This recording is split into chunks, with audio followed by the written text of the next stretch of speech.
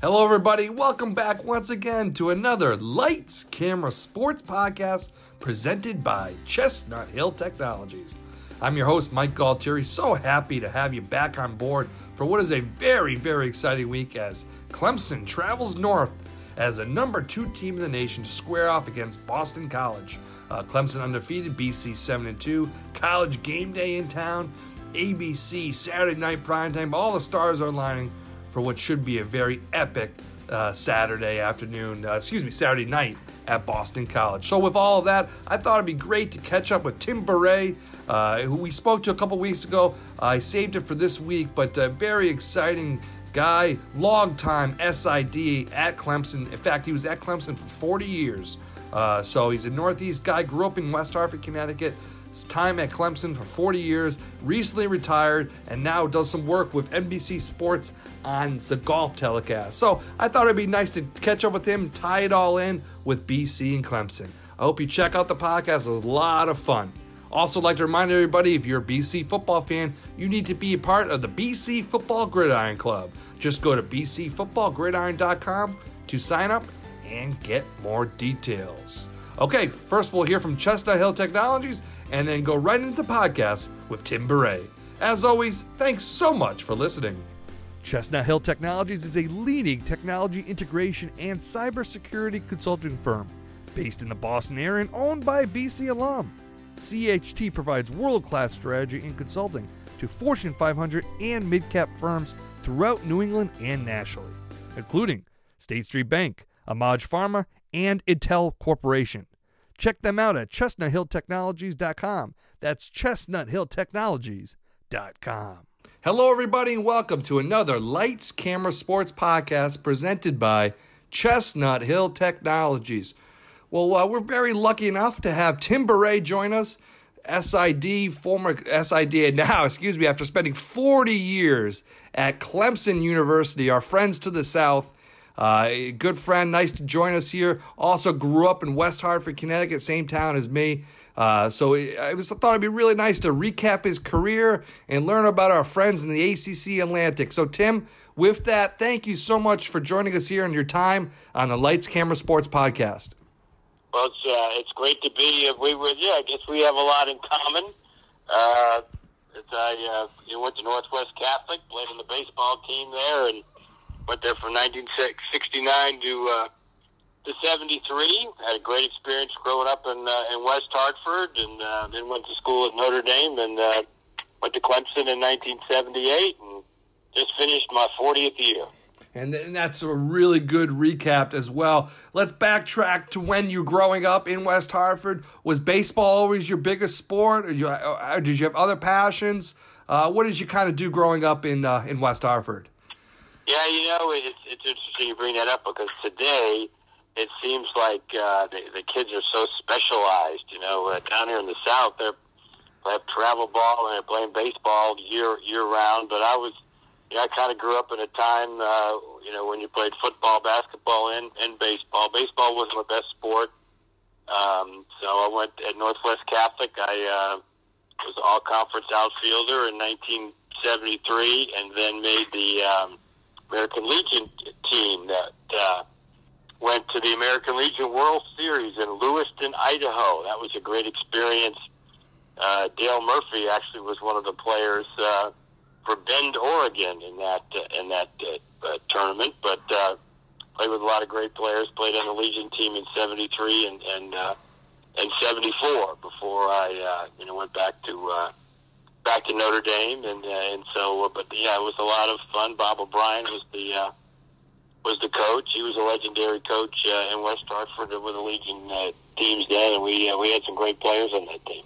You still always was the field set up the same way it is today, with Wampanoag to the right and the outfield bleachers, that in the center field at Northwest. At Northwest, yes, Northwest was set up the same way. Yeah, I usually try to drive over to Northwest when I come back in town. Actually, if you go to Northwest today, the entrance is named after my mother, Irene Bourret.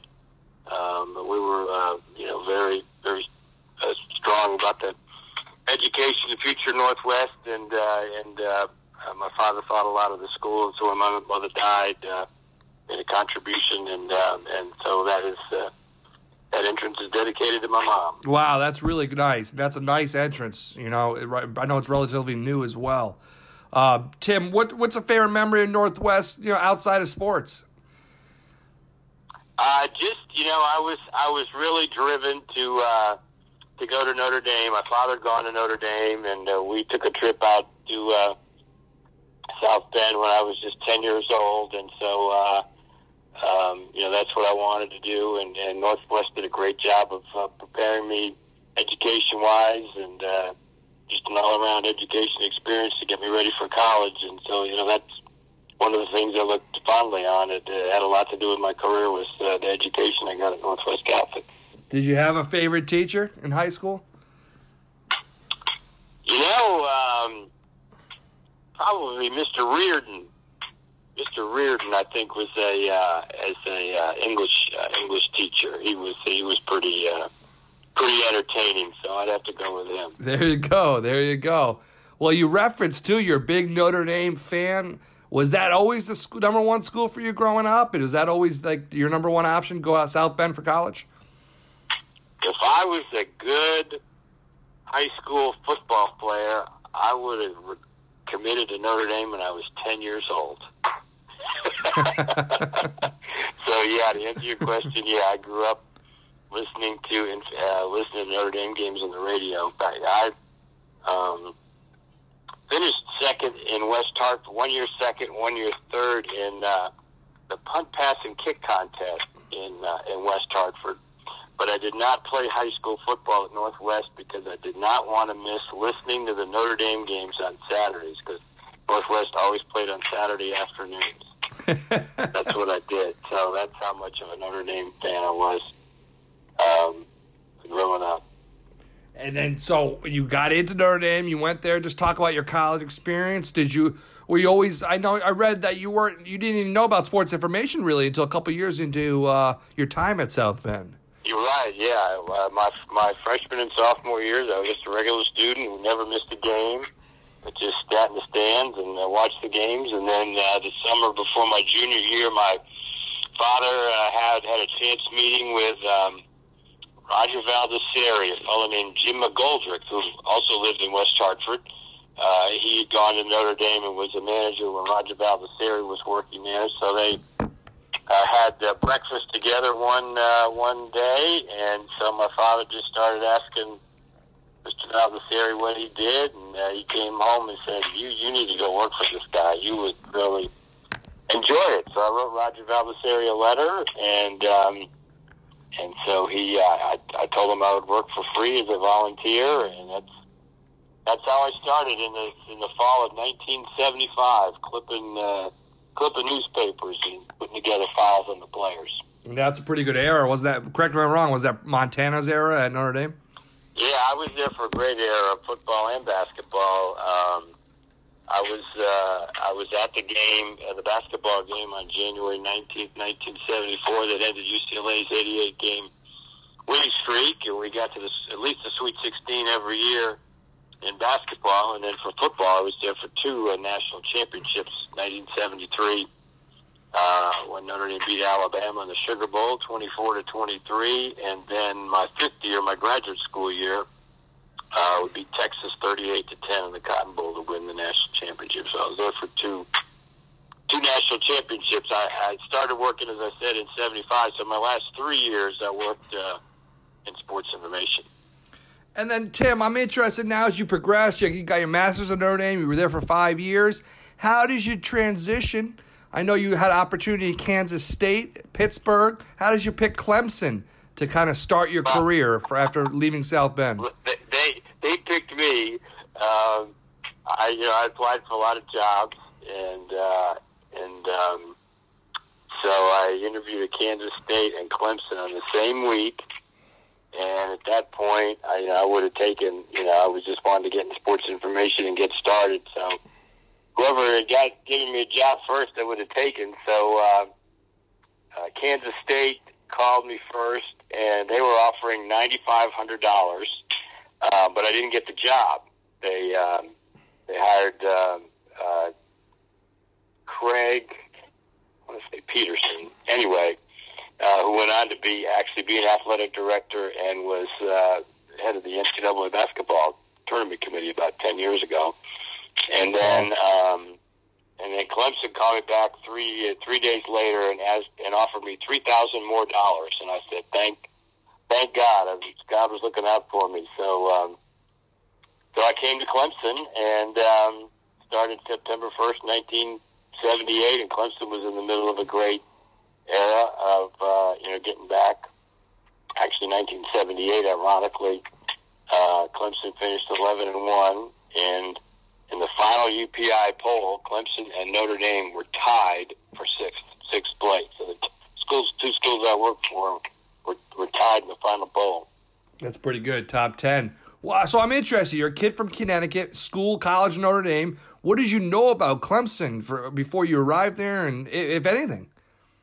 Well, the ironic part of it is that, Clemson's really known for football, but at that time, I was really a big, I followed all the sports, but I was really always been a big basketball fan, a big college basketball fan. So I heard of Tree Rollins. I knew all about Tree Rollins and had seen Clemson play some games on TV. So I really knew more about ACC basketball than I knew about football. However, in the fall of 1977, I got a free trip to show you how I've kind of been blessed throughout my career. In 1977, for the first time ever, Notre Dame played at Clemson in football. Okay. So I was not scheduled to travel, wasn't going to go, and then the Monday before the game, Bob Best, who was the assistant sports information director in the Notre Dame office, said he was too far behind on the basketball guide, and that I was going to make the trip in his place.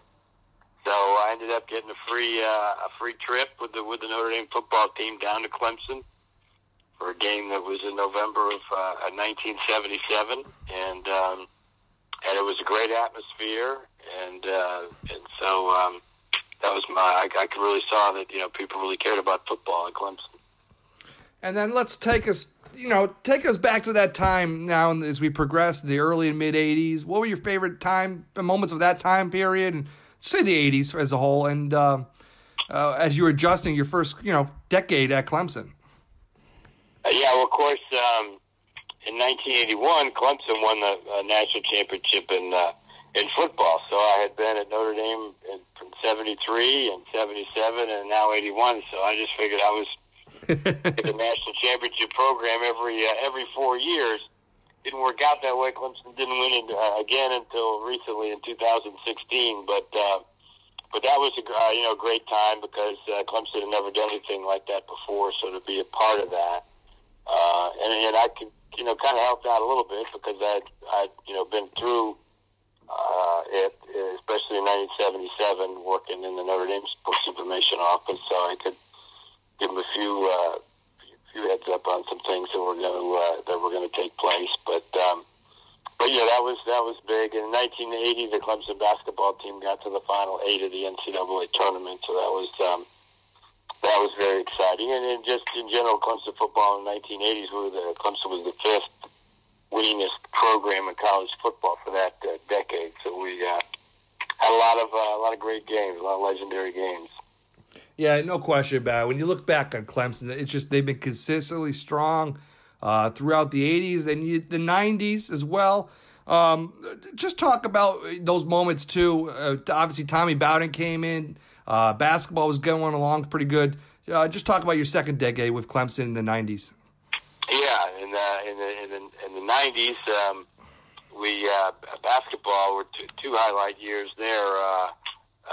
One game that people in Connecticut can really relate to, and of course the NCAA tournament in 1990. Yep. Clemson played UConn for the right to go to the Elite Eight over at the Meadowlands. Actually, the two preceding games of that tournament, Clemson played BYU and LaSalle at the Hartford Civic Center. So I got a free trip home. I just stayed at Woodmere Road with my parents, and they would just drive me down to the Hartford Civic Center for the games, and so it's great that we won. Clemson won both of those games. The second one against LaSalle, we were 19 points down and came back to win, and so that moved us on to the Meadowlands to play the UConn Huskies, who were kind of a surprise team of college basketball at that time. And of course, it was an unbelievable game. Clemson was down 19 points in the second half and came back, took a 70 to 69 lead, and then on UConn's next possession, actually, we got a stop. A guy named Sean Tyson got the rebound and was fouled with 1 second left. And so he went to the foul line with a one-on-one, but he missed the front end. UConn got the rebound, called timeout, and set up a play for Scotty Burrell, Tate George, yeah. Scotty Burrell on the inbounds pass to Tate George. Yep. And I always remember our coach at the time, Cliff Ellis, the last thing he said to the team before they went on the courts: whatever you do, don't foul. Well, we sure didn't foul. We didn't come close to guarding them either. And so you watch the video of that, and Tate George got just, it wasn't uncontested, but our guys were just standing in front of him and certainly didn't want to foul. And he knocked that shot down, and UConn won 71-70, and which is a bit of irony for my career, because when I was a freshman at Notre Dame ended UCLA's 88-game winning streak with a 71-70 victory, and then without a doubt the most heartbreaking defeat my 40 years at Clemson was that what lost to Connecticut by the same score. Well, I got to ask your take. What do you think? Tate George got it off in time? There's still some controversy over that with the buzzer. Yeah, they didn't. Replay wasn't what it is now. I don't think we had tenths of a second that time on the clock. So, was it 1.9 seconds? It was one of those deals you didn't know, back then. I don't know. I was just so disappointed with it. It was, and that we just didn't defend it at all. That you see situations like that today, and it almost never happens because people will go up and try to contest the pass, and that's certainly what Clemson should have done. I mean, we had Eldon Campbell, who went on to play 15 years in the NBA. He was trying to guard the inbounder, and then Dale Davis was at the other end. He played 15 years in the NBA, and we still didn't stop it. Chestnut Hill Technologies is a leading technology integration and cybersecurity consulting firm based in the Boston area and owned by a BC alum. CHT provides world-class strategy and consulting to Fortune 500 and mid-cap firms throughout New England and nationally, including State Street Bank, Amaj Pharma, and Intel Corporation. Check them out at chestnuthilltechnologies.com. That's chestnuthilltechnologies.com. And then, Tim, looking back, transitioning now throughout the 90s and the 2000s, you were also very, very busy. You did the color for college basketball as well. And just talk about that experience, doing that and also doing play-by-play for one game in 2003 for football. Yeah, I did have quite a bit of radio experience. I actually did over, and I'm going to continue to do Clemson basketball on the radio. I've done over 1,075 games, I believe it is. My 1,000th game was a few years ago, ironically against Notre Dame. And so, but that's been a lot of fun. I really enjoyed that. Started doing it in 1980, and certainly were able to broadcast a lot of great Clemson games. And then I did do one football game play-by-play, and I was unfortunate circumstances. 2003, our play-by-play announcer died of a heart attack the Monday after we played Furman. And so it was right in the middle of the season. So I'd done color with Jim Phillips on football before, and I'd done basketball with him for 20 years. So they asked me to do the game, and so it was a hectic week, but did a pretty good job with it, and I'm glad I did it. I still have a audio tape of the game because it's the only football game I ever did play-by-play on, but I've done a lot of color commentary. Yes, well, it's unfortunate circumstance. You're right, but you've been, as you said, you've been everywhere. You've probably been asked this a million times at Clemson, but is there a moment that sticks out for you? Obviously, national championships. Is there any other moment too, though, that you really highlights your time at Clemson? Yeah, actually, we have a magazine at Clemson called The Orange Experience, and for the June issue, they asked me to. I picked my top 40 memories of the 40 years.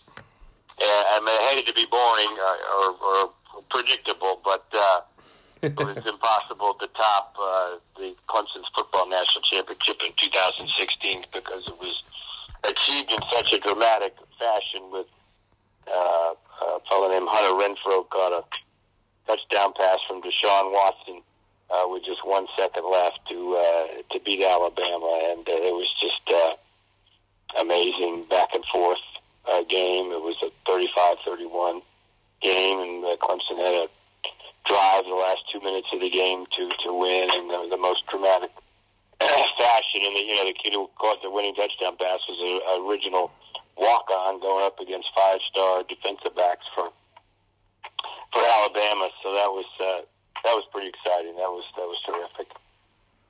And Tim, is there a player in your 40 years that sticks out to you, or a student athlete that you've worked with that really left an impression with you? Yeah, I mean, there were a lot, obviously, and we had a fellow named C.J. Spiller who was a great football player in 2009, and really he's a guy that really brought the program to another level. He was sixth in the voting for the Heisman Trophy in 2009, probably the most exciting player that I can remember. I think he had 9 touchdowns in his career of 80 yards or more. But it was just great to work with from a sports information standpoint. Always a stand-up guy with the media, and he certainly is a guy that stood out for me. And now, we've got a fellow on the team now from played at Suffield Academy. Christian Wilkins is a terrific player. He's got a chance to be a 3-time All-American, and he did a great job. Big reason for Clemson's 40-4 the last 3 years. Yeah, he was a guy who came down. BC was in the mix for him. Absolutely, yeah, that's correct. Yeah, but you can't blame him. He's won national championships with Clemson. He has had so much, as you referenced, so much success. But that one hurts. Suffield Academy, Springfield, Mass, and we don't have as many football players down there up here as they do down there. Yeah. So you want to keep them if you can. Well aware of that, yeah. But no question, his career has been so much successful. But BC's, I think they had a really good year last year. They've got a great running back, and I think things are looking up for BC. I think that's going to be a big game for Clemson. And we go up, and Clemson goes up in November, which is actually the first time I think we played at BC in November since Dabo Swinney's first game first win as Clemson coach on November the 1st, 2008. Yeah. Well, I think that's going to be an exciting game. And that's a great segue to my next question. Talk about BC, Clemson, play for the O'Rourke McFadden Trophy every year. That's right. One of my favorite moments as a BC football fan was 2006, that double overtime game with BC Clemson. Just a classic college football game.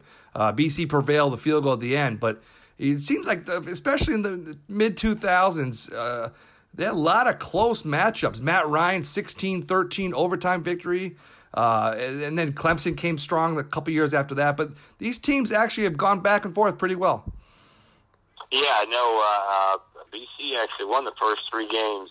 Yes. Of when they became members of the ACC, and Coach Swinney finally broke the streak, which was his first career win, as I said, in 2008. But there have been some great competitive games, the back-to-back overtime games. That 2006 game was a great game. Talking about C.J. Spiller earlier, that was his first career touchdown. Was on an 82-yard swing pass reception, and that game went back and forth, and BC ended up winning. Actually, I believe the game was decided because the Clemson kicker missed an extra point in in overtime, and that ended up being the difference in the game. But there have been some very good games. I think there's a great mutual respect between the two programs, and I think part of the reason was the series does go back to 1939 when the two teams played in the Cotton Bowl. Frank Leahy, speaking of Notre Dame, was the coach of BC then, and he had a great 2 years at BC, but one of his, I think, just two losses was to Clemson in that Cotton Bowl. And when these two teams played, as you said, go back and forth. What do you think Clemson's how has Dabo elevated Clemson? Because I think you would agree since 06, 07, 08, when he came on board, Clemson just took it up a notch. What do you think's been behind the scenes his keys to success? Yeah, well, he's a great job as a recruiter. He just has a certain way about him. When he was hired as the interim coach in that 2008 season, of the 85 guys on scholarship, he had personally recruited 38 of the 85.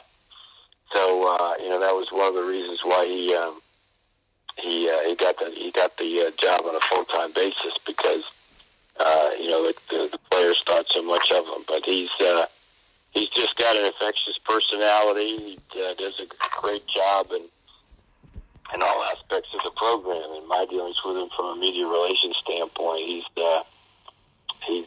just has a sixth sense about things and really does about every aspect of the program. I think he learned a lot of that, at Alabama. He was, a player at Alabama and then coached under Gene Stallings. So I think he learned an awful lot from him. Tim, just last couple of minutes, wrap it up. I just want to talk outside the field, the support for Clemson sports. I'm always amazed, especially every time they come to Boston, the amount of orange in the stands. And just talk about the support, the fans, and, how are you guys all so nice? You people, too, down there. Everyone's so nice. We come up to the Northeast, you might be in for a little bit of a shock. Between Clemson and Boston, our fans love going to Boston. That's their favorite road trip. I know some fans that it's the only road trip they make every 2 years to games that are outside the state. They go to the South Carolina game, but they always circle that trip to Boston. I got a lot of guys that love going to Mike's Pastry Shop. Yeah, there you go. In Boston, the North End. It's been a strong fan following for years. The tradition has a lot to do with it. And so there's just always been a great.